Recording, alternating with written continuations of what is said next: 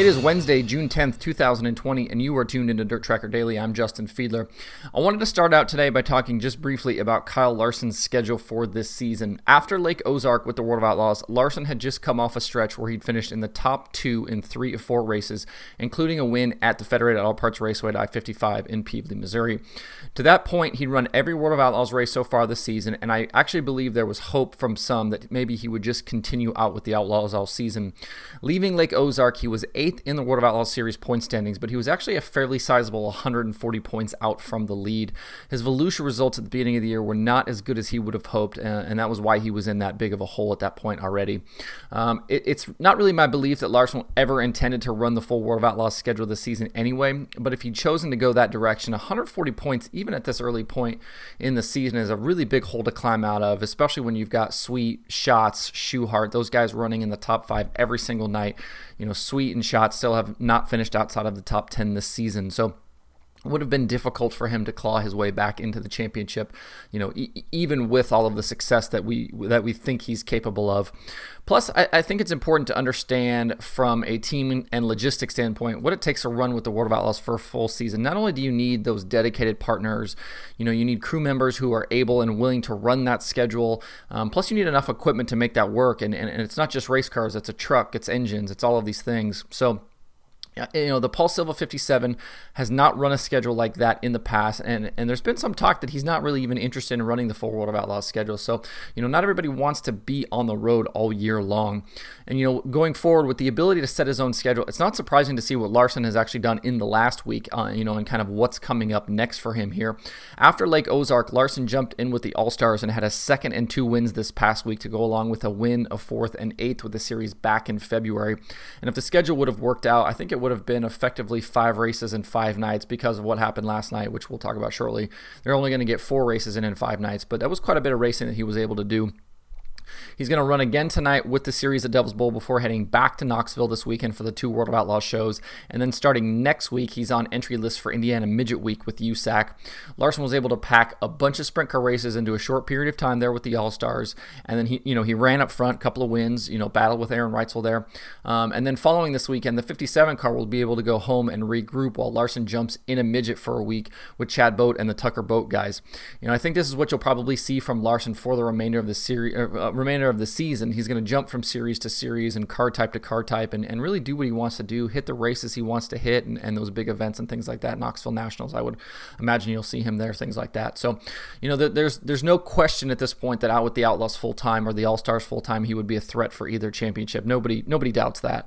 But with all that's available to him, why run just one series or just one car type even, with, midget sprint cars, whatever it is he wants to run. There's just too much out there for him to do. And I really believe a full-time run with the World of Outlaws, or another series is just going to have to wait for another time and another year for Larson. This obviously just is not the year for that to happen. So, and I think that's fine. That's absolutely fine if that's what he wants to spend the summer doing. We will follow along and be in awe of those race wins and the incredible things he's able to do across those series. So, I think it'll be fun to get to watch him over the summer. And I wanted to kind of talk about that a little bit. Just because it was, I kind of felt like that feeling was kind of growing that like, oh man, maybe, we've heard him talk about it in the past. Maybe this is the year where he finally does this World of Outlaws thing. But, again, you have to be prepared for that. And nobody was prepared for that at this point. So it's not surprising that that's just not going to be the case.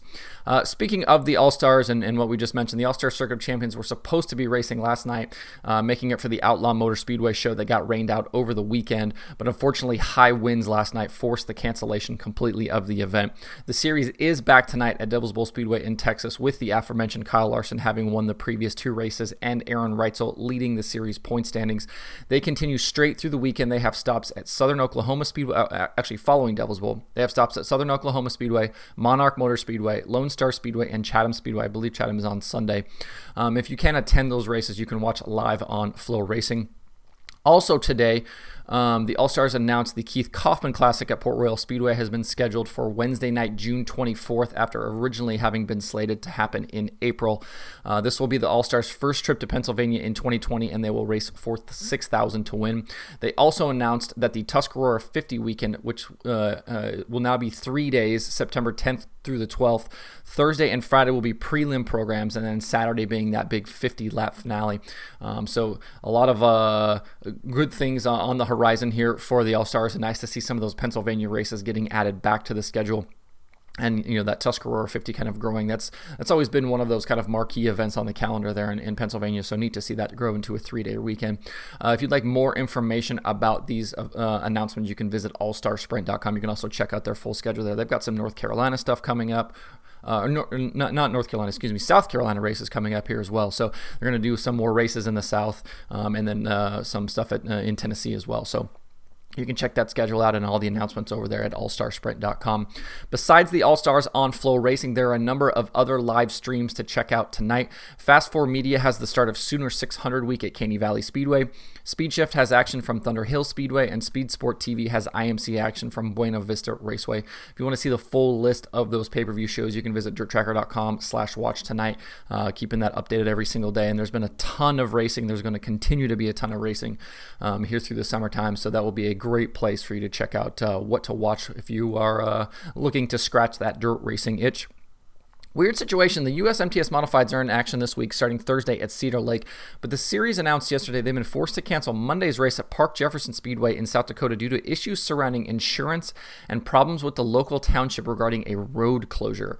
Apparently, because this road, the township will not close this road, the track is having difficulty getting insurance. So until Park Jefferson can get the situation resolved, they've actually chosen to cancel all racing during the remainder of June, not just that USMTS show. So, shame for that situation up there in Park Jefferson. Hope they're able to get that worked out. But the USMTS, the 3 nights this week at Cedar Lake, can be watched live on Race and Dirt TV. They will also feature full programs for the USRA late model. So if you're looking for some modified action to check out this weekend, that will be a good place to start. If you're looking for some podcasts to listen to this week, there are a bunch of new episodes. Wing Nation has episodes with Lance DeWeese and Stuart Brubaker, and then also an episode with Brian Dunlap from Dirt Vision. Rip the Fence has Justin Grant. Top Shelf has Jack Dover and Anthony Ainsley. There's a new episode from Dirt Nerds. And I just added here within the last couple of weeks the new Knoxville podcast, The Dirt from Knoxville. They have episodes this last week or 10 days or so with Tyler Courtney and Russ Hall. So another new dirt racing podcast to check out. If you haven't, I would recommend that. A lot of stuff around Knoxville, sprint cars, the sprint cars that run there regularly, and all kinds of things to talk about around Knoxville. So check that one out if you haven't yet. To see all the new episodes, you can do that at dirttracker.com/podcast. That updates in real time. So as episodes get posted from the various dirt racing podcasts on there, you can find those there, and you can click and listen and subscribe and do all of that there. So do that as well. That's the show for today. Hope everybody has a good Wednesday. Not sure about tomorrow's show yet.